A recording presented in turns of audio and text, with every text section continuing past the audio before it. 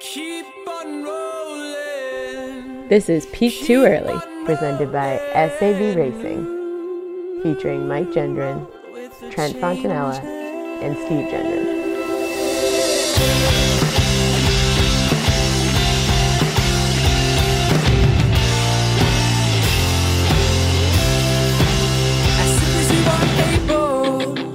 Woman, I am weak.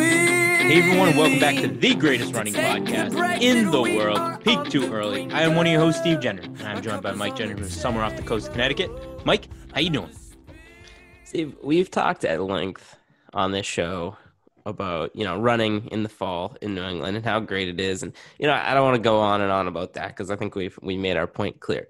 But what I will say is we're getting a little bit close. We're getting dangerously close, I would say, to like bright clothing reflector season right now. You know what the days are getting shorter. You're getting home from work, you're running out the door.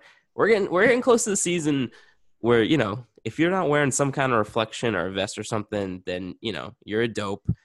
And I don't like that. That is a scary, scary thing. So it just food for thought there. Yeah, I mean, I literally just went out for my run at 5 o'clock, still light out. By the end of my run, it was pitch dark out, and I was actually dodging cars. So, yeah, it's that time of year. Put something reflective on. And as always, at the House of Sav, we got Trent Fontanella. Trent, how you doing, bud? I am doing good, gentlemen. But you guys tell me, how do I look, guys? Notice anything different about me? I mean, I can tell you how you sound. You sound like you're screaming at the top of your lungs. Well, that's not exactly the answer I was looking for. I can't turn down my mic if that'll help the sound quality here, but I got contacts. I'm with the contact guy now. I'm looking at the camera. Can you see it? But it's a whole new me. I can see the world just like all differently. I actually got them because I would wear glasses when I needed it, but when I was playing softball, I was like, man, I'm having trouble seeing the ball. So it literally like sparked this, super expensive multi-trip to the eye doctor to see if I can increase my softball, co-ed league batting average, up out of the bottom barrel that it is right now. So this is a business decision. This is a business decision for my professional softball career. Trent, I don't know if I would have pegged you as a glasses guy. Like if somebody came up to me and asked and said, "Does Trent wear glasses?" I don't know if I just, for some reason, you don't seem like a glasses guy. I don't think I ever see you wearing them. I'm a big bet on yourself guy, and so I trust my eyes, but I would wear them only when needed, right? So driving at night, I keep the compare in my car, or if I'm going and I'm sitting in the absolute the bleacher seats at Fenway, I'd put them on, see it a little better. But now I'm noticing that I'm needing them just more and more. Now when I just go to the bar, I got to have that big TV near me, or else it's just got to have the glasses in. So betting on myself is, I know when to get out. I rode the hot streak for a while. Now I'm getting out and I'm going to try the contact thing. Did you ever consider just getting too old, man? You gotta you gotta bump up that prescription. Did you ever consider going like a different eye color or anything like that? Oh yeah. If it wasn't a big price thing, I would definitely be the guy with the hot pink contacts. Boys, we have registration live for the P2E virtual team race, and big announcement. We got a partner. We are partnering with Stoke Performance for the P2E virtual team race this November. And guys, Stoke is a really cool company started by two college teammates. They got into this after college. They wanted to create some type of fuel, and they eat peanut butter every single morning before their runs, before their races, but they wanted to create something that was a little bit healthier, fueled them a little bit better. So they created Stoke Performance, which is all these different flavors of nut butter that are anti-inflammatory, whole food based, and nutrient dense. And guys, the stuff is delicious. And I'm somebody that can relate to this. Every single morning before a race, the first thing I'm going for is the peanut butter. Whether I put it on toast, put it on bagel, have it with a little bit banana, and it's good enough. It gets the job done. But if I had something like Stoke, just take the place of my peanut butter that was a little healthier and prepare me for my race a little bit better, I'm sure I would have felt better. I would have raced better. So I'm super pumped to be partnered up with these guys. Steve, let me tell you a little something about Stoke Performance.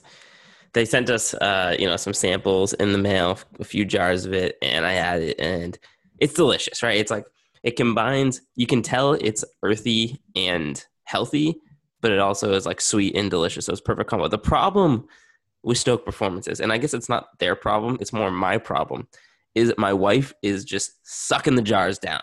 Every day, there's just a new jar in the trash. She's eating it nonstop. She's putting it on everything, and I'm not even going to get like I want to be able to come on this show and talk about it and tell you about it. I barely even got to try it because my wife won't stop eating it. So I'd say that's the big issue with Stoke Performance. And additional point to add on Stoke here is they're going to be awarding prizes along with the Peak Too Early prize for the teams that beat us and compete in the challenges. They're going to be giving prizes to the winner of each week. So they have 3 different flavors. So the first week is going to win the original flavor. Second week is going to win the cinnamon pecan, which sounds delicious. Third week is going to win dark chocolate. Overall winner is going to win the 3-pack, in addition to some other T-shirts and cool other swag. So check out stokeperformance.com and use promo code P2E for 10% off. Guys, go support the people that support us. All right, so Steve, I am, on the train game. We're getting back into it. We're getting runs in. I was getting my little jog in tonight, and I passed this older gentleman out for his evening workout, and it kind of got me thinking here. This is my new little segment. Every once in a while, I throw these little hypotheticals out there, but I always kind of thought like the old guy that I would be the, washed up runner, hasn't run in like 40 years, got a beer gut, and just kind of talks about the glory days. But this older gentleman, he was out there doing the power walk with like 2-pound weights. And I kind of think I've changed my narrative on the kind of old guy I want to be, right? Because there's a lot of different guys you can be, right? You can be like the shuffling old man who's just out there getting it done. You can be like the stud who's like still crushing it into his like 70s and 80s. You can be, like I said, the glory days guy who just, got the beer gut and talks about it. You can be a yellow jacket, official and try and stay in the game. I think I want to be the power walk, and you do like a 1/4-mile power walk with your little weights. I think that's it. I think I have discovered my future athletic path. There are a few things crazier than running with hand weights. I don't understand this. What does running with the 2-pound weights do? It makes, first of all, he wasn't running, he was just power walking. And it gives you that, like, you're not, because if you just go for a little stroll, a walk around the neighborhood, you have a hard time justifying that was a workout. And I'm not saying that this is making all the difference for him, but it's a mindset thing, right? He's getting out there every single day, and he's powering along the his little route there with his 2-pound weights, getting it done. And he's getting his workout done every single day doing this. And I think that's it. I don't think there's much difference between power jogging, power walking with 2-pound hand weights and the yellow jacket guys. Both of those guys seem like the biggest hardos in the world. That is the most outrageous thing you've ever said. Yeah, I'm with Michael on that one. The yellow jacket is a whole nother species of hardo. The hand weight guy is just trying to get fit and look good. But Mike, I'll tell you what, the reason why you are changing your tune on what kind of old guy runner that you want to be is because you're already living out the first version of the old guy runner. You're a washed up bum with, working on that beer belly a little bit that just likes to talk about the glory days, not doing much running. Like, you're doing that right now. So enjoy it while you can. And that's something you always strive to be. It just came, 50 years earlier than maybe you originally anticipated. And then you can move on to the next version of old guy runner, which is, power walker, 2-pound weights, stopping, but not to do like push-ups or abs, but do some like weird stretch thing, finding like a tree to do, God knows what on it, but somewhere on the internet, it's supposed to be good for your lower back or something like that. That's the version that you can be in. And I like that guy. Trento, I think I got to know what kind of old guy are you going to be? Oh boy. I'm going to be a couple of variations of old guy. I think I'm gonna be the old guy that's like working way too hard, and it kind of looks like someone needs to call 911 for them. Like I want to pretend like I still run at the same pace, even though my body can't like handle it. So you see them going by, and at first you're kind of impressed, and then you look a little closer, and you see these like kind of wavering back and forth, like just pushing the body to the ultimate limit to feel that. And then in between, I kind of like the power walk guy. Power walk, it's like I'm doing CrossFit, right? My own little variation of CrossFit with my made up exercises that just makes me look good. Get out, get that fresh air. So I'm going to go a little bit back and forth. I'm going to try to play both sides of the playing field here. The days of me being the old guy absolutely crushing out there are they're well far gone. That's not going to happen. I mean, my body's just way too decrepit at this point, and it's the speed's never coming back. I'm going to be across somewhere between the glory days guy and the shuffle guy. I'm going to get out there every once in a while, shuffle around. That's what I'm destined to be. You will never catch me jogging with hand weights. That's just not an option. We all know that one guy who's like, well into his 90s and is still out there every day just shuffling along. And, in my mindset, I'm like, when I'm that age, I want to do nothing but sit on my couch and, watch Red Sox games and fall asleep at, 4 p.m. This guy's out here shuffling every day. So there's a lot of respect there. And Steve, I think you're well on your way to be the shuffle guy. The shuffler. Shuffler Steve. I'm already there. I mean, I said I went for a run this afternoon, but it wasn't much of a run. So, that's just what we got to deal with these days. So, I'm going to do my best in the Stoke Performance virtual team race, but it's I don't expect much from me. All right, boys, let's kick off the running news.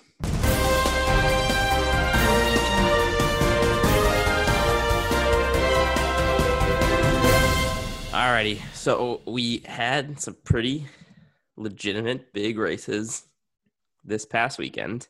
The first one we're going to talk about here, we have the World Half Marathon Championship, where Cheptegei took fourth place to Kiplimo, who is your World Half Marathon champion. And then on the women's side, Paris Jepchirchir wins the Half Marathon World Championship and breaks the women's only world record. Gentlemen, what do we got for thoughts? Let's start on the men's side here. Cheptegei, I didn't know he was capable of losing. This is a little bit outside of his zone there, right? His 5K, 10K world records. So going out and run a half, like rationally, you should say, man, he can't perform at the best of the best on that level as well. But I honestly was just surprised. I just assumed that somehow he would win because he seems unstoppable. So it tells us there is a window of how many events that you can dominate at one time. This Kiplimo kid too, 19 years old. Like, who the hell is this guy? And I get, you get the Ingebrigtsen kids that can run fast miles and halves and whatever, or half miles. But 19 years old to go out there and run this fast at a world championship in the half marathon, just very impressive. I think, whenever you break down the elite runners' times in any distance, it's always going to be impressive. You break down the pace for a 5K, 10K marathon, it's always going to be impressive. But I think when you break down the top times in the world for the half marathon, that's the most impressive times to break down. So you break down a 58 to 59 minute half marathon. What did he run? He ran 58:49, Mike, somewhere in that range. Sounds about right. Yep. Okay. So he is on a sub 4:30 pace for 13.1 miles, right? Just try and wrap your brain around that. You do that for a half marathon. You run under 4 minutes and 30 seconds per mile for 13.1 miles.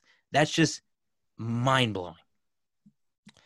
I totally agree. And I'm at the point where I don't even want to break that stuff down anymore. I don't want to know how fast these guys are running, because then you do the whole thing. It's like, well, how long could I stick with them? And I don't want to know the answers to that. I have said on this very podcast multiple times that Joshua Cheptegei will be the greatest distance runner we watch in our lifetime. And if there's any haters out there, I'm going to get ahead of this, that are coming at me because he, got beat by a 19-year-old and didn't just lose. He came in fourth and yada, yada, yada. This guy just broke the 10K world record like a week ago. Okay. So then he comes and he's competing at the half marathon stage. And I know he's a distance runner, but like the 10K, the 5K, 10K to the half marathon are two completely different disciplines. So the fact that he's even in the realm there and like in giving himself a chance to win that, I don't want to hear anybody giving me a hard time on my Cheptegei takes, because I think that even just affirms it even more. He called out Mo Farah for not showing up, which was a fire call out because Mo had run that 1 hour, how far can you get type of race just like a few weeks ago. So the guy was clearly in shape, right? And he got his world record for that. If can I call that a world record? So I just love the confidence there. This is not even Cheptegei's event, right? He probably knew, he probably had a shot at winning the half, but he's not going to be like the odds-on favorite to go out there and take the championship like he was in a 5K or any kind of 10K right now. But he still, despite that, is calling out Mo, and I absolutely loved it. And this is what we need. We need someone who calls his shots like that and who calls out other runners for not showing up on the biggest stage. Love it. I love that. I love that move. I love this guy. I don't know if I can make it any more clear how all in I am on Cheptegei. Mo's been pretty quiet recently. Well, I mean, he did that stupid like hour amount of miles you can run in an hour world record type deal. But I think that Mo's starting to feel it a little bit, and I think he's starting to get a little worried for the Olympics next year. I don't know, Steve. Is that kind of some kind of sideways, bashing of what you think Mo may or may not be doing? I just think Mo's getting old. You think he's being okay? All right. Wouldn't be the first time that those allegations have been made on this podcast. All right, let's move on to the real sport, cross country. And I think cross country is just all the way back at this point, as far as from what I can tell, because the big meet this weekend, we had the OSU Invitational, and we had a rematch of the national championship showdown on the men's side, NAU versus BYU. Of course, we know BYU upset them last year at the championship. NAU putting themselves back on top, taking them down, reminding the college cross-country world that they are the number one program in the country. And then on the women's side, the BYU women just absolutely dominated. They are an absolute powerhouse too.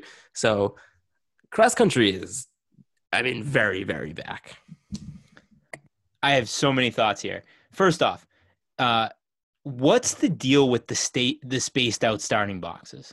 So they have a socially distant start line. So the starting boxes are like really far apart from each other.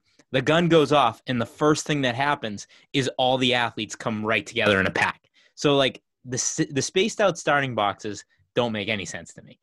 If it's just gonna immediately everybody's gonna come together and start, breathing and sweating all over each other, it doesn't make any sense. But yeah, Mike, this felt like real cross country. Watching the men and the women duke it out in those front packs, both great races.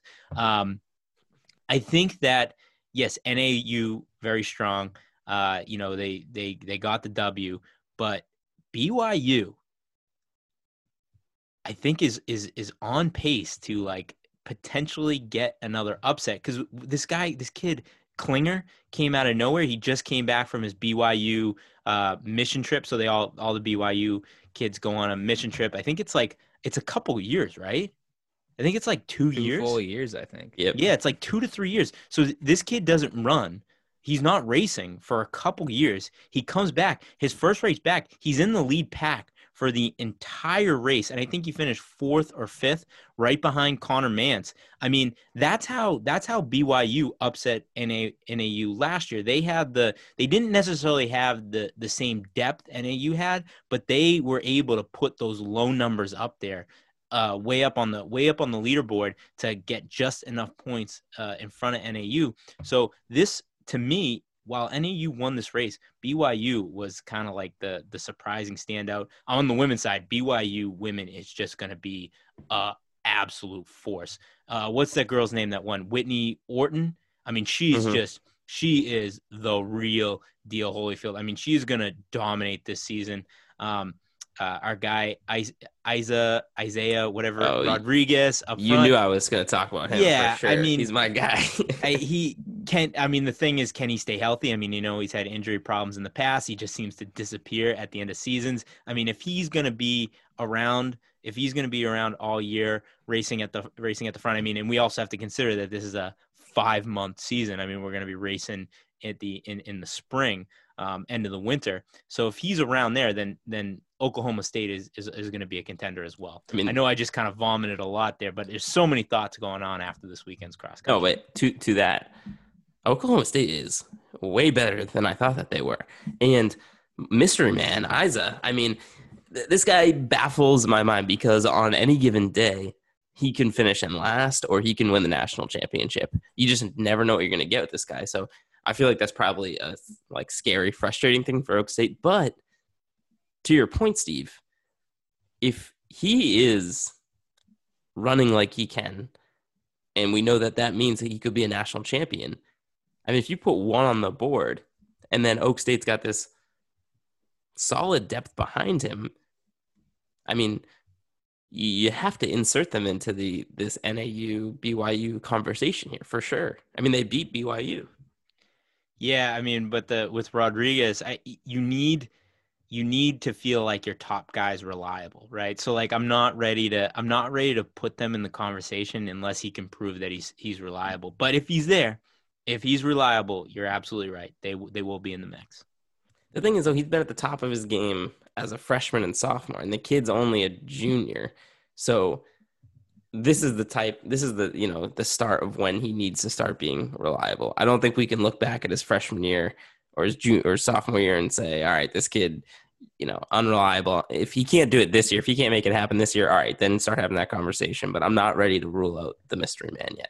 The rest of us will have that conversation. Mike, we all know you are in Rodriguez's corner till the end, no matter what happens. Man. You are a super fan of Mystery Man Rodriguez. My 2 takeaways on the women's side, I don't care that there wasn't elite competition for BYU at that race. They went 1, 3, 5, 6, 7, 8, 11. That's incredible, no matter who's getting out there. And then on the men's side, just excited for the rivalry between the two, BYU and NAU. But something to keep in mind that I was kind of refreshing myself on what nationals is going to look like, what cross country is going to look like this year. No automatic qualifiers for NCAAs. So it's all about these invitationals that teams are going to do that's going to get schools to it. So these early season meets, I don't even know if you call it early season, whatever you call it, anything in the fall basically, or even in early 2021, they're all kind of have an extra layer of intrigue. Because if you have any kind of school that surprises, that has a good performance, that really matters for them to go to nationals. And I don't know how many teams are going to get invited to nationals this year, but I would assume it's less than what we've seen in the past. So a good dominant performance by Oklahoma State is huge because that's going to get them, locked in for nationals. Obviously BYU and NAU were going to go there, but some of these other schools, these meets really matter. A couple other notes here. We talked a little bit about NAU, but Lewis, how do you pronounce his last name? Grijalva,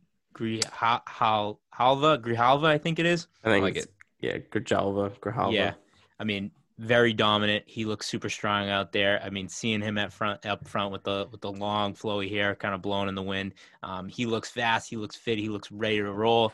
We didn't get to see our first appearance from Nico Young, the high school phenom, is with NAU now. So he didn't race. So he's somebody to keep in mind as we kind of get into the winter and we start getting towards championship season, that NAU does have this stud phenom on their bench that they're kind of waiting and resting. So, if he can kind of come out in championship season and score for NAU, it might be a wrap then and there. I don't know if I've officially had this take before, but I could not be rooting harder against NAU. The more I talk myself into it, I just feel like I'm all in on Oak State. Obviously, I'm still Mizzou through and through. SEC cross country, that's where it's at. But if we're looking at the big picture, big thing here, I'm riding with my man, the mystery man, and any of you just, there's something about it. It doesn't do it for me. And like the hype around Nico Young, I can't get behind it. I'm not saying I'm rooting for anybody to fail here. I just like, we have blown this kid up, and we don't talk high school cross country. So this is really the first we've ever talked about him. But the hype around this kid is unbelievable. I just can't buy that it's the real deal. It feels like this kid is so unproven at this point, and I can't believe it's the real deal at this point. And this is the first time we've talked about Nico Young on the podcast because That's what I'm saying. Because why? We have a rule. We don't talk high school. Yeah, so we don't talk high school running. So, welcome to the conversation, Nico Young. Yeah, and come off it, Mike. Welcome We're in a rooting big against way. you. We're going to root against you. We're a podcast that's not afraid to call out our enemies and root against them openly. We're an anti-Nico Young podcast. That's not my take. That's Mike. I'm just saying what Mike really meant to say. I'm the very first Nico Young take on this show was an anti-Nico Young take. Love it. I'm gonna ride that until he's like a 3-time Olympian. Yeah, right. All right, gentlemen. Anything else before we wrap up here? No, like you said at the top of this topic is this got me excited. This felt like fall. This felt like cross country season. Watching those packs up front on the men and the women's side duke it out. It was just a ton of fun. All right, that's all we got for the news. All right, so we interviewed our guy Rob Ford, formerly of the New York, New Jersey Track Club. What'd you guys think of this conversation? He kind of dropped some breaking news on us.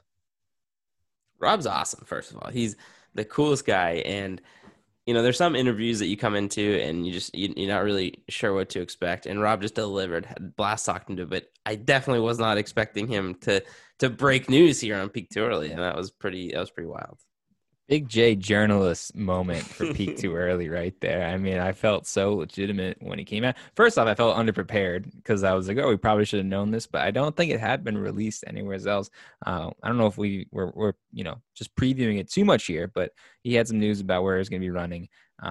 So it was fun to get into that, and then it was fun to hear a little bit more about, opening up and showcasing who he is to everybody. Yeah, definitely one of the guys that, came on here that just kind of gelled with us instantly, and it was just a free-flowing conversation. A lot of fun, so let's talk to him.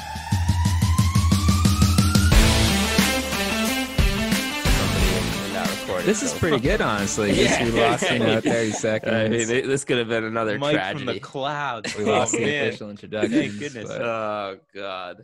All right, so you're just telling us you're at Penn State right now? Yeah, I'm at Penn State now. So are you still with New York, New Jersey? I'm not. Oh, okay. Breaking news. Here we go. Yeah, I don't think I've mentioned anything about it. So yeah, I guess I'm breaking it now. But so things at NJNY, they're broke down for the most part, as far as like the club in general. So I decided probably earlier into like right when like COVID started happening. Essentially, I remember like I was in Phoenix for 2 months for training camp. Got back, everything got canceled like March. And so then at that point, I was just thinking, all right, well, now I'd start thinking about next year. And, I'm great friends with Isaiah Harris and Joe White, who train here. And so those are like two of my best buds, and they've been trying to convince me to train with them for years now. So, I thought if there was ever a time to make the switch, why not in the middle of 2020? Very cool. So has that been like any kind of like switch in philosophy for you too? Sometimes when you're with a different group of guys and, maybe a different like coaching staff, or you kind of do things your own way at this point, has that been, different and refreshing for you? Yeah, I think it's been great, honestly. Like, it was a big change coming from SC over to New York. That in itself was just like a shift in itself. And then the training philosophy, I went from running 40 miles a week at max to like, at times I was hitting 60 when I was in New York. And then, it was kind of weird in the middle of my season this year, just got flipped again back to like a little bit more of like a college style program, which I think just works best for me. Not as volume intensive, but, it's been a good switch so far. Gondak's obviously proven to be a great coach. And so, it's been a smooth transition. He's a great guy. And then, as far as like, I have two of my best friends here as well. So like, just the environment, it's like we're just having fun every day, pretty much just running. It's good competition. So how do you like being out in State College? A little bit of a difference than New York City, and I really think it's just like the Penn State football is the only thing that goes on there. So like, how is that? I was so disappointed when they were like, "Oh yeah, all the games are Been as a canceled." tradition for it. And so I was like really upset. But I guess they're like starting to come back around. So hopefully everything's going by the Ohio State game. But it's I like it a lot actually. You know, it's being in LA for 4 years and then going to New York for like a year and a half, 2 years. It was like being in big cities. It's a little stressful. And I'm originally from South Texas, so it's a little more spread out down there. So this actually feels like a little bit more like home per se. So it's like, you know, it's a little slower pace, more chill. I enjoy it. Pennsylvania, like Texas. I don't think I've heard that before, but I think in the sense of the space, not so much. Yeah. That was actually going to be my next question, because you, like you said, you're from Texas. You go to school in Southern California, then you go out to New York City. I got to imagine it's quite the culture shock. What was the toughest thing to get used to going to New York? The cold. Yeah. Cold is so tough. I mean, I saw snow for the first time in 2019, when I was just sitting there, like my roommates were making fun of me because I was just like, I put a chair next to the window and I'm just like sitting there watching all this fall, and I'm like, what is going on, bro? It was insane. It was nice at first, and then I had to shovel my driveway and I was upset. But yeah, that was definitely the toughest part, just like having to force myself to get up and go run, and it's like 25 out. And I'm just like, it took a lot of getting used to. The three of us are all from the Boston area, so fellow Northeasterners. And every time I go to like Southern California, I get off the plane. It's just like, wait, why do people live anywhere else? Honestly, it's like, but the good thing is like, the thing that like moving up to like New York and the Northeast and stuff like that, like it made me appreciate good weather. So like I got spoiled in Southern Cal. It's like every day, like I'd walk outside and like I wouldn't even think about like the weather because I was like, it's just gonna be nice out. So it just becomes like routine. So now like when it's like high 50s, I'm like, hell yeah, let's go. Like wearing shorts and a t-shirt. I'm excited. So, you know, kind of on that topic, we're big believers in the swag game when it comes to running, right? You gotta look good, feel good, run good. And I think you clearly rock the swag game big time. Like that's clearly part of your style out there. Let's keep it on this theme of cold weather. How are you adapting to like the cold weather gear? What is your go-to? You know, it's 5 below out there, and you got to get out there for a 8-mile jog. What are you going for your go-to cold weather swag? All right, so you got to throw on the half zip. The half Okay. zip. You know, you don't go hoodie, you don't go like crew neck. You got to go half zip. You still got to look sleek, you know, and then just long tights with the half tights under, so you're not having like the short shorts bundled up, so like looks like you're wearing a diaper kind of thing. Long socks, but like a little bit of space between the sock and the long tights. All right. And then gloves. But like I get made fun of a lot actually. Like when we would practice on the track, I'd be wearing like the long tights with the gloves, sometimes a beanie, but like the last thing I'm gonna take off is my gloves. So like there'd be times I'd be like short shorts, no shirt, and gloves. And like I just look like an absolute, idiot out there with just gloves on. It's like I'm getting made fun of, and they're like, dude, you're gonna freeze. I'm like, as long as my hands are okay, that's all I care about.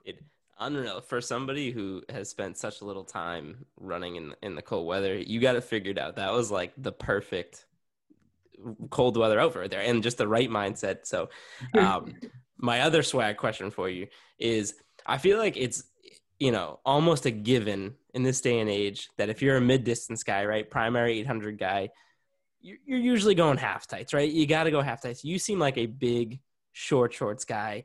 Is that like a conscious decision, or like what's going on there? I like got introduced to them for the most part like later in college. It was just like, I was just used to it. It was just like the culture I see. It's like it's a sprint school, so it's like you never see anybody wearing short shorts. And then like, I kind of like branched out a little bit and started like, going places over the summer with my friends, like train and stuff. And it was like everyone's rocking short shorts. I'm like, I'll see what they're about. And it just felt so free. I was like, for me, it was like a rite of passage. It's like, okay, now I'm like a mid-D distance guy. Like now I'm the real deal.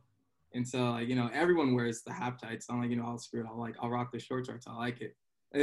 My favorite thing was rocking the short shorts with the tight top. I don't know why it's just mix it up a little bit. I feel like the half tights kind of move their way from the sprints up into the distance. you know, the distance events. Now it's starting to come back around where the distance or the sprint athletes are adopting the split shorts, and I love it.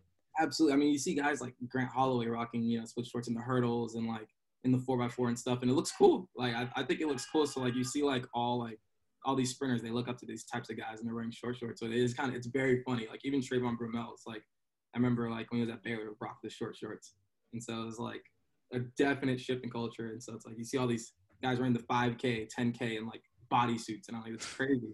I couldn't do it. All right, I wasn't sure I was going to bring this up, but I love where this conversation is going. We're talking style here, and Mike's breaking down, you know, what kind of clothes you're wearing.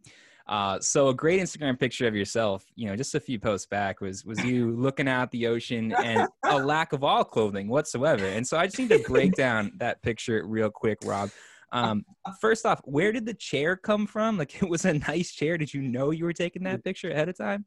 So we were on. I went up with Isaiah up to his hometown in Maine, and so one of the things we were like, okay, we got to go to Peaks Island. It's just like an island off of Portland, Maine, and we're just riding our bikes around. We're like, we had the camera, we're taking cool pictures and stuff, and we're riding past, and there's like this little path that just goes down to like that rocky beach in the picture, and like I just see a chair there. And like literally like I didn't even have to think about it. The first thing popped in my head, I was like, dude, I want to take a naked picture of that chair. I don't know what like compelled me to say that or think that at all. And like I said it, and thank God he's a good friend of mine, because he like looked at me a little weird. He was like, all right, fine. He was just like sitting there. He's like, hurry up, like looking around, because like someone's house is like right across the road, like right behind it and kind of up. So it's like if they were to like walk out and like look down kind of, they would just see this kid naked in a chair in front of their house, which they might use, but you know, I don't know. It was an interesting picture. It took me like, I sat on Instagram, like, you know, like you post and you like make the caption. I sat on that one screen for probably like an hour, and I was like, should I post this? Should I do this? And I was like, screw it. So you had the house behind it. And then, again, not clear, but you had a house behind it, and then there's also a sailboat, like, right out in front of it, right? So I don't know if you're waving to the people as they go by, but I thought that was an interesting element of well. So I guess, really, everyone, you got to follow Rob on Instagram, because this is the kind of stuff you get. Not other runners are posting this gold material. Yeah, it's a treat. It was a treat for all my followers. Love it. Yes, the hard-hitting questions here. That's right. That's right. So you dropped the bomb on us at the beginning of the interview, and I kind of want to circle back and ask you a little bit about it. So is there any bad blood with New York, New Jersey? What kind of spurred that change? Why did you feel like you needed to make that jump? So I mean, I went there after I graduated in 2018, and I was coming off like a pretty hot year that year. You know, I went to my first US championships, made it to the final, and I was like, okay, well, you know, you get the momentum. You just want to keep the ball rolling. You know, like it's just like the mentality I have. And so getting out to New York, New Jersey, it was I didn't have a great first year. And so, you know, a lot of times it's just like, okay, well, it's my first year out, different weather, different training. It's a lot of things to adjust to. And a lot of people in my ear telling me that. And so I was like, okay, well, like we'll attribute it to that. And, you know, like I barely ran 146 that year. And I was like, all right, well, that's not how I expected things to go. And so, you know, the next year comes and things are going a little bit better than they're not in training wise and this and that. And there's a little bit of other things going on in the team. And so at a certain point, you know, Coach Gags, Frank Gagliano is my coach. And we sat down and he just told me, it's like, look, this may not be, you know, like where you should be as far as like the training and this and that. And, you know, I had two of my teammates there, Chris Geesley and Jesse Garn, they were retiring. And so essentially it was going to be me training alone as far as like 800 guys there. Because even my other teammate, Ryan Manning, he's more of like an 815 guy, but like really heavily towards the 15 side. Like I'm more of like a true 800 runner, I guess. Like I'm not going to run you a stellar 400. I'm probably not going to run you like an overly stellar 1500 either. And so I was really the only like true 800 guy training there. And so, you know, he just called me randomly one day, which was like very interesting because like the night before he called, I remember like I was laying in bed and I was like, man, should I make a move? Like, what should I do? Because I don't want to waste any years essentially. And so it was crazy. I finished my run the next morning. He calls me and he's like, look, I know you get along really well with Isaiah. I know, Coach Gondak, and me, Isaiah, and Joe were in Phoenix earlier that year together for 2 months training. And so, you know, he was like, have you ever thought of like going there and training? And I was like, yeah, no, I have. And so that's kind of how the ball got rolling. We're both kind of like in agreement. Like if I'm going to be the best runner I'm going to be, I have to like be in a different environment, like, you know, have that competition every day and just be somewhere where I'm fully bought into the training. And so there was definitely no bad blood at all. I still talk to Gags frequently. I still talk to Tommy a lot. Kyle Merber was just up here today and we went on the jog, you know, like me and all the guys are still very close. So, you know, there's no bad blood at all. It was just one of those decisions you have to make for your career at that point.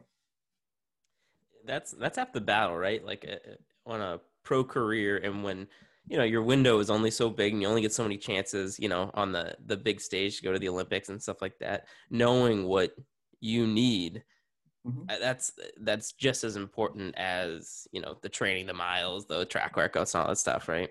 Exactly. It's like, it's one of those things, like my college coach, Coach Henner, I mean, he told me, like, you can give the most talented guy in the world the best training in the world, and if he's sitting there and questioning it and just isn't fully bought in or just isn't happy where he's at, he's not going to run well.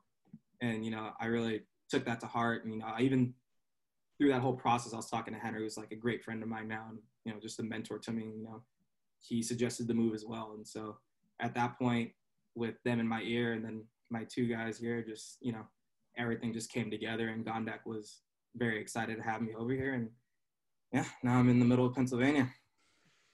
Does your new crew have a name?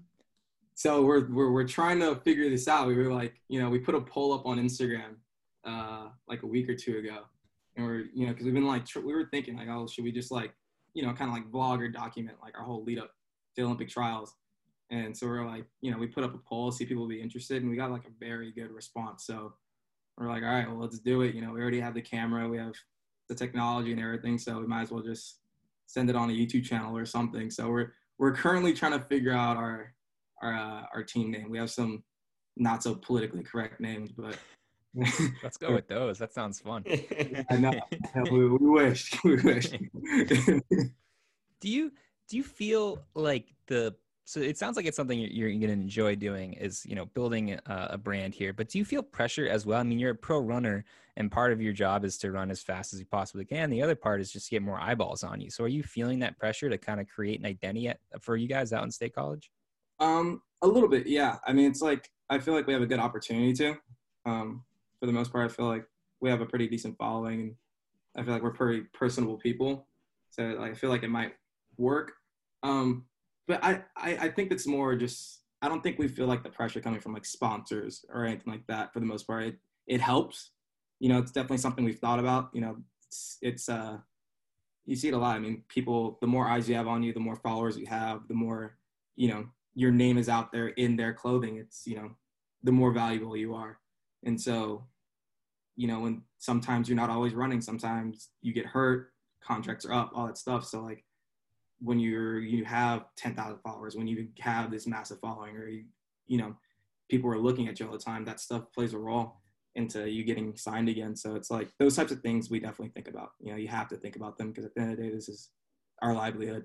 So I'd say it plays a role. I don't think we really see it as pressure. I mean, the way we all like act with each other and just like, I guess like the environment at the house and just at the track all the time, it's like we're just having fun. So any ideas we come up with, or, you know, the YouTube channel, or however we can get our name out there, our group out there, it's like, it's all fun. And I mean, sure. what other sport can you create the culture of the team? So that's kind of cool, where you guys get to start from scratch. You're just like, you know, we get to build our team. We get to build the culture that we train in and live in every single day. Exactly. So like that's like what we're most excited about. That was like the first thing we talked about. It's like, well, how do we want to portray ourselves? You know, it's like, it's a great opportunity. Like, you get to like actually just make your own brand. You're not on, you know, the Pacers, you have to wear these colors and, you know, this is how it goes. It's like, no, I get to like pick my team. I'm like LeBron out here. I'm like, I want this guy, I want this guy. I'm building a super team, and this is what it's gonna be. So it's like, it's really exciting, you know. So it's couldn't do it in many other sports, or it's a good time to take advantage of it. For sure. Yeah, it's like it seems like the sport's kind of shifting a little bit in where, you know, you can have these super talented, like high level teams, Bowerman Track Club type teams, but what people are really interested in right now is like the personality of the athletes, right? And that's a huge reason why we're doing what we're doing here. We want to showcase personalities, but it seems like there's a big rise in, teams that are super open and putting themselves out there, and, are cool guys like yourself and just like, people that we can relate to. It's like, oh yeah, like that watching, Rob and his teammates reminds me of, my friend group and the runs we go on. Oh, so yeah, I mean, like, is that, I guess, does that guy come naturally to you guys? And I'm sure that plays a huge role in, your YouTube channel and the ride you guys are about to go on here with that, right? Oh yeah, absolutely. I mean, like, that was like the first thing we said. We're like, if we're gonna do this, like, we can't be trying to push some agenda. We can't be, trying to act a certain way in front of the camera. It's like, we have a YouTube channel. It's not gonna be rated PG. Like, like we curse sometimes. We drink a beer after our long runs. Like, it's like there's, we don't eat perfectly every day. We don't go to bed at 9:30 every night. It's like I think it would be a good opportunity for people to see it. Like, people, like, not all these like professional track athletes are just robots that just like eat perfectly every meal, go to bed perfectly every night, drink water and whatever all day. It's like, no, sometimes I like to enjoy a beer, and, sometimes I like a pizza, and sometimes I want to stay up till 1. And, I spend a couple hours a day maybe playing Warzone. It's like, it's like we're normal people, and like that's what we want people to see. But it's like we also go to the track and try to kill every workout. I also stretch every day. I do my core. It's like I do all these other little things right, but it's like I'm also human. And like I feel like that's like the aspect we bring to it, and like that's what we really want to show. And I feel like that's like what we would play off of the most. And it's like another cool thing is that when we posted the thing on our story, we got a lot of responses from a lot of high school athletes or college athletes that were Black, and they were like, this is dope, because like a lot of the guys that like are runners and do YouTube channels and this and that, they're mostly white, and I don't think that's a problem, but like I feel like it, like for that demographic, it's cool for them to like see themselves represented in, this small elite group of athletes. So it's like they get to see what we get to do on a daily basis. Like, like we go to different barbers, we do different things throughout the day. It's like, we dress a little differently. So it's like cool. I feel like it'd be cool for them to see that stuff. So yeah, that was like probably some of the coolest responses we got. And like all this was just like fuel for us to like be like, okay, we have to do this now. Like it'll actually be, make an impact to some people.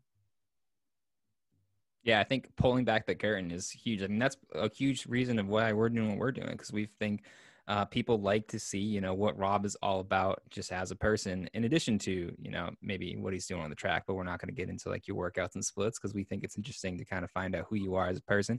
And then just coming from like as a Black athlete, putting yourself out there again, like pulling the curtain back on something that people aren't necessarily seeing, because, they're not getting that same perspective from, Steve, Mike, and I as we do that podcast. So yeah, it sounds like almost like a similar mission there of just trying to just put ourselves out there. And I think you're going to get success with that. People really like to pull back the curtain and see what life is like for you guys. Yeah, absolutely. I mean, it just goes back to the whole thing, we're humans too. And, if we can represent certain kids, inspire certain kids, and show kids, like I don't think any one of us came from, phenomenal backgrounds. Zay's from a small town in Maine, Joe's from a small town in Jersey. I'm from, in the middle of Texas. It's like, we all came from fairly small places and pretty humble beginnings. So it's like, I think it'd just be cool to show like, a lot of these Black high school athletes that, it's possible. And so, yeah, I think that's like a big motivation for us right now. Absolutely. And I think the people following the sport, the fans of the sport, are looking for something different. They're looking for a different story, because you're right. It has been traditionally the same story and over again. So I'm excited to see it. Awesome. Yeah, I see. I love to hear that. There we go. Looks like it's not going to be PG too. So can you give us some of those inappropriate non-PC names you were throwing around? Oh, okay. So like they weren't necessarily non-PG names, but it was like, so like the running joke for a while, it's like another one of our friends is Donovan, and it was like just talking about like, oh, light skin track club, because we're literally all just like light skin guys. I was like, I don't know if like I don't know if we're gonna like sell a lot of t-shirts and just say light skin.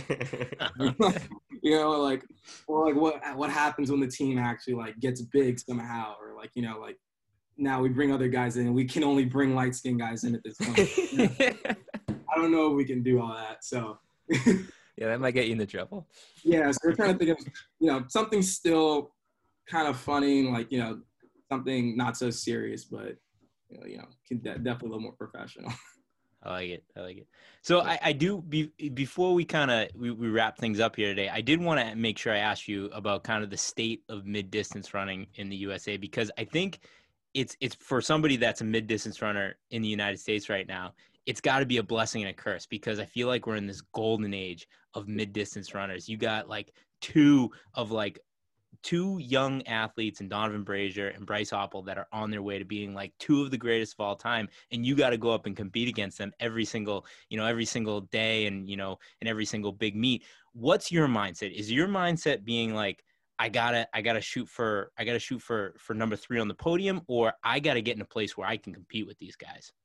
You just have to compete. It's like, it's one of those things where, like, you know, even when they made the standards faster, it's like, you don't have a choice. Like, it's either you're like, you sit there and complain about it, or like you say, well, it was me, or you say, nah, I still have to get the standard, you know? So it's like, it's frustrating at times, just because, like, you know, we're competitors, and it's like, you know, to go see Bryce or whoever go around like 143, you're like, shit, like, I like, you know, but at the end of the day, it's like, all right, well, I guess I have to run a little bit faster tomorrow on my steady run. It's like, you know, it's there, you just have to react at the end of the day.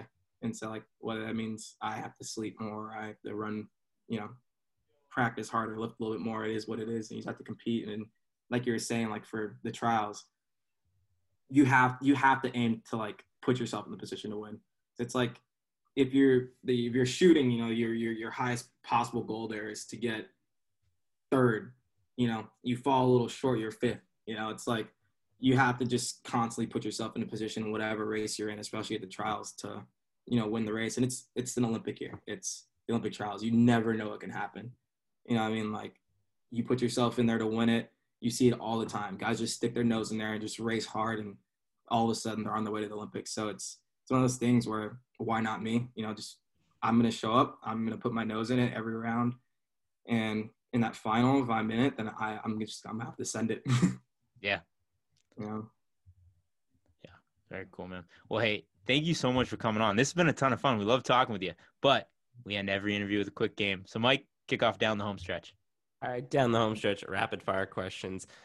You know, we go a lot of different ways with this one. We're going a real dumb way with this one. I got to be honest with you, but I think it's going to be funny. Your last name's Ford, so we're going with car questions. Ooh, okay. Trent, hit him with the first question. How often do I actually have to change my oil? Are they ripping me off by saying every 3,000 miles? Totally. Definitely ripping you off. Thank you. At least 5. So are you more of like an F-150 guy or a Mustang guy? Mustang. Okay. Yeah, of course. You're a track athlete. Yeah, I mean, come on. But I didn't know because of Texas. I don't know. Maybe. I do love a Ford Raptor. I'll say it. Okay. But the new Mustangs are sick. All right. How fast is the fastest you've ever driven in a car? Oh man, I hope my mom doesn't see this. The fastest I've gone is 135. Whoa, that is blazing. Oh my God. Yeah. Yeah. There's in LA, there's this like cool place you can go and like test out like just like fast cars essentially. And I remember I was on a Lotus Elise, and you can just like send it essentially. I'm like on this like massive oval track, and yeah, it was terrifying. I never want to do it again. Sounds awesome. All right. Other than go 135, what's something you do while driving that you shouldn't do? Oh man, daydream. I like that. I'm thinking a lot. Either that or like singing way too loud with the windows down. Like I'm like yelling. That.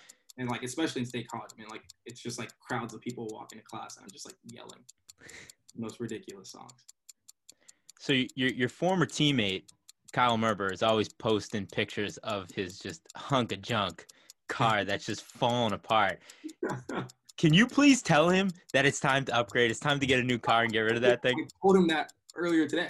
I saw him today and I was like, I remember I made a comment a while back that like he has a Columbia sticker along the back, and it is just completely faded. Like it's gone, but like you can still see like where it was. And so it's like, I remember like I told him a while back, I'm like, as soon as the sticker's completely gone, it's time to get a new car. I saw him today and it was completely gone. Like the remnants were still there, but it's gone. So I'm hoping he upgrades soon. Nice. Okay. All right. On a scale of 1 to 10, how do you rate the movie Cars? 9. It's All right. yeah, that's a great movie. Great. Phenomenal movie, all of them. I love them all. Try and hit him with the last question. All right, Rob. What would your friends rate you 1 to 10 on your skill of driving? Like, you a good driver, bad driver? Oh, 10. I'm like, so I'm obsessed with motorsports. Like I'm like a big like Formula One guy. It's like my favorite sport. It's like in my living room, I have like a racing rig kind of set. Like it's like I have a chair, the pedals, the wheel, and everything. And so like my friends are very trusting of me actually. So I would hope they give me a 10. There we go, Mike. What a category! I You know. nailed it. Yeah, that was perfect. You said cars, and I was like, perfect. Let's go. So what's your dream car? My dream car, Nissan GTR, Okay. like the Nismo version, which is like not street legal, so like I'll never have one, but but I wish. Did you have a car in New York City? Or did you go without a car? I know I said last question, but No, yeah, I drove up from Texas in my 2013 Volkswagen Passat. okay, very nice. We're gonna have to hit you up for some like gambling advice on some F1 stuff once. Yeah, that's once we right. get into that. I'm sure we Yeah, will. Chris Geese thing, like we're always talking about like gambling and stuff for that. We have a fantasy F1 team. You do? Yeah, oh yeah. Very nice. Cool. Well, hey, thank you so much for coming on. This has been a ton of fun. It's been great chatting with you. Nah, man, thank you for We having wish you the best of luck. me. Absolutely, guys.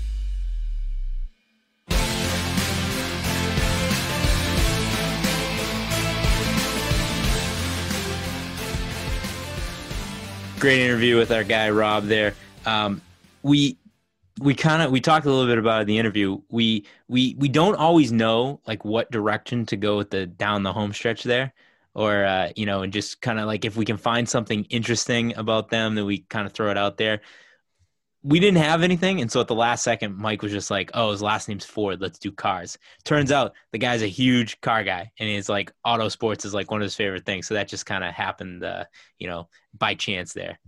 Absolutely nailed it. By design, I'm a strategic genius.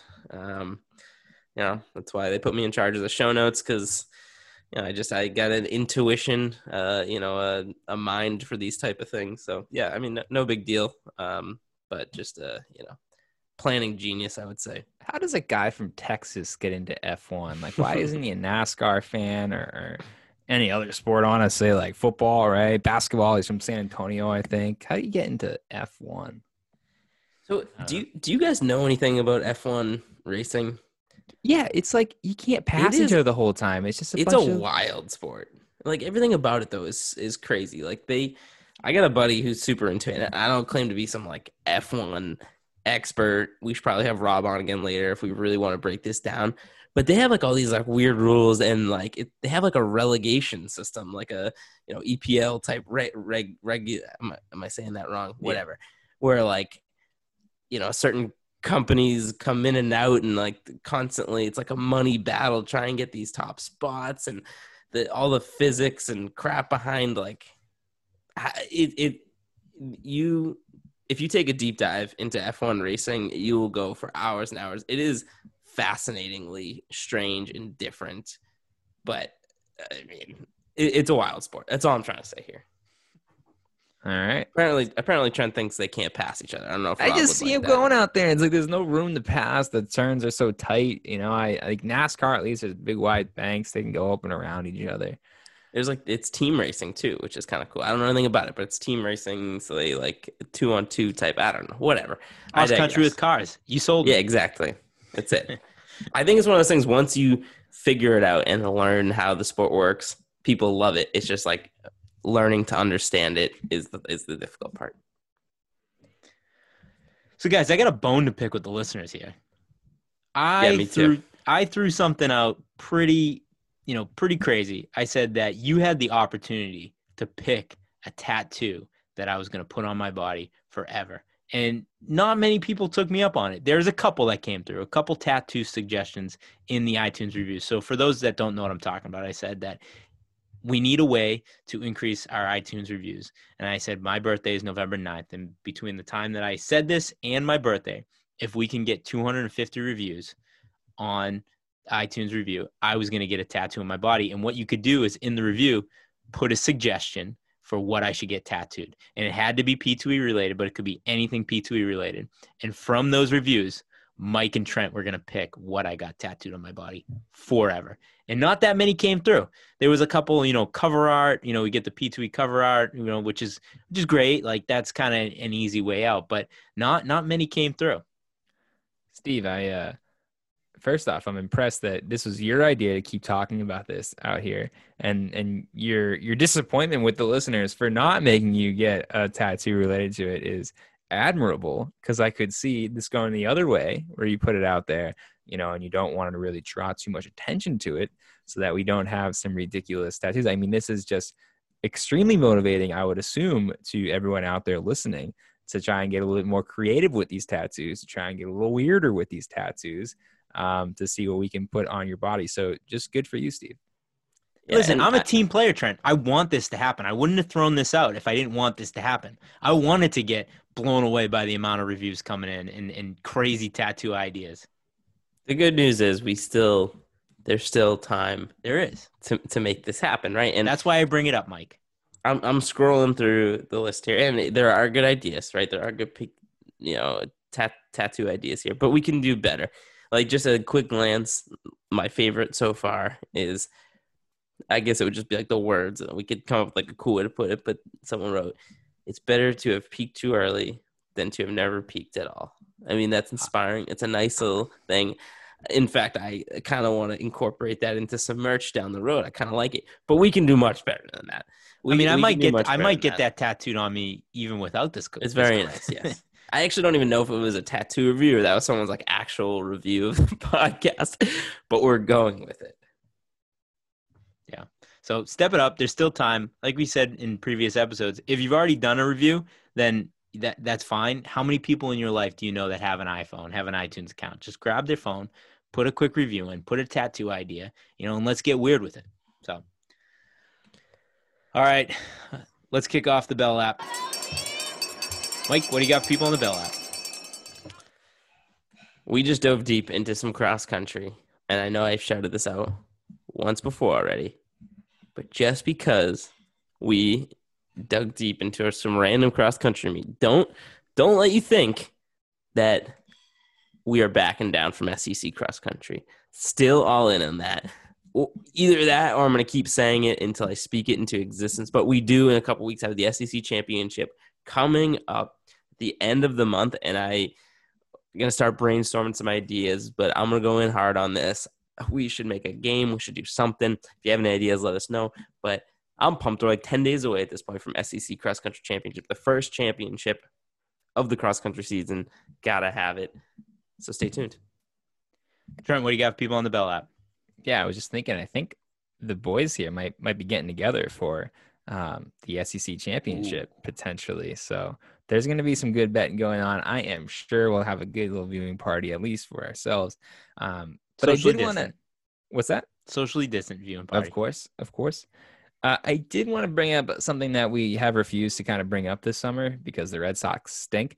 But shout out to Mookie Betts for taking his team there and for being so good. He is like the ultimate Boston athlete that I've never felt like less ill will for kind of, he got traded out, of course, but maybe even like talking about maybe wanting to move on because I think the Red Sox ownership was completely cheap and they cheaped out on it. And they ripped us off after paying the most expensive ticket prices and beer prices in baseball for the last, 3 decades or whatever. And they couldn't afford to pay Mookie Betts. It was ridiculous. So anyways, it's fun to see like have a World Series, something I think a lot of us weren't sure if we're going to have this year. So it's fun that baseball is kind of back like that. And I'm rooting for Mookie. So my Bell app is a little bit somber. Today, lead singer of The Outfield, the man who sings Your Love, the man who sings Josie, passed away. Rest in peace, Tony Lewis. So in his honor, Mike, hit me with the Josie. Josie's on a vacation far away. Come around and talk it over.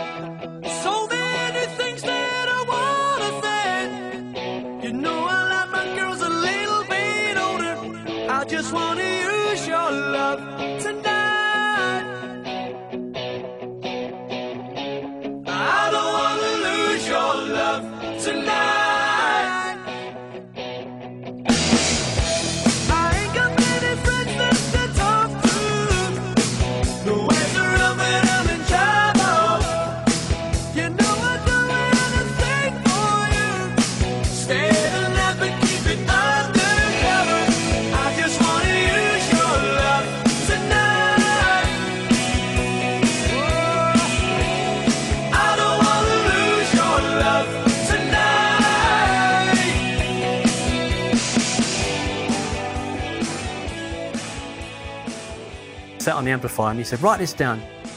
Josie's on a vacation far away. And I've still got the original lyric sheet. I've still got that line paper, all the biro marks on it and all the words.